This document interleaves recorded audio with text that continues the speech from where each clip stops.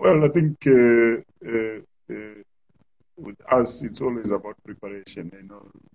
We always try and put, effort in our preparations, especially in the preseason, because these games they come, straight after your preseason, and we try and uh, uh, uh, make sure that we are way ahead in terms of match fitness. And if you look at it now, we've already played 3 games, and that helps as well in the squad. In terms of giving players game time.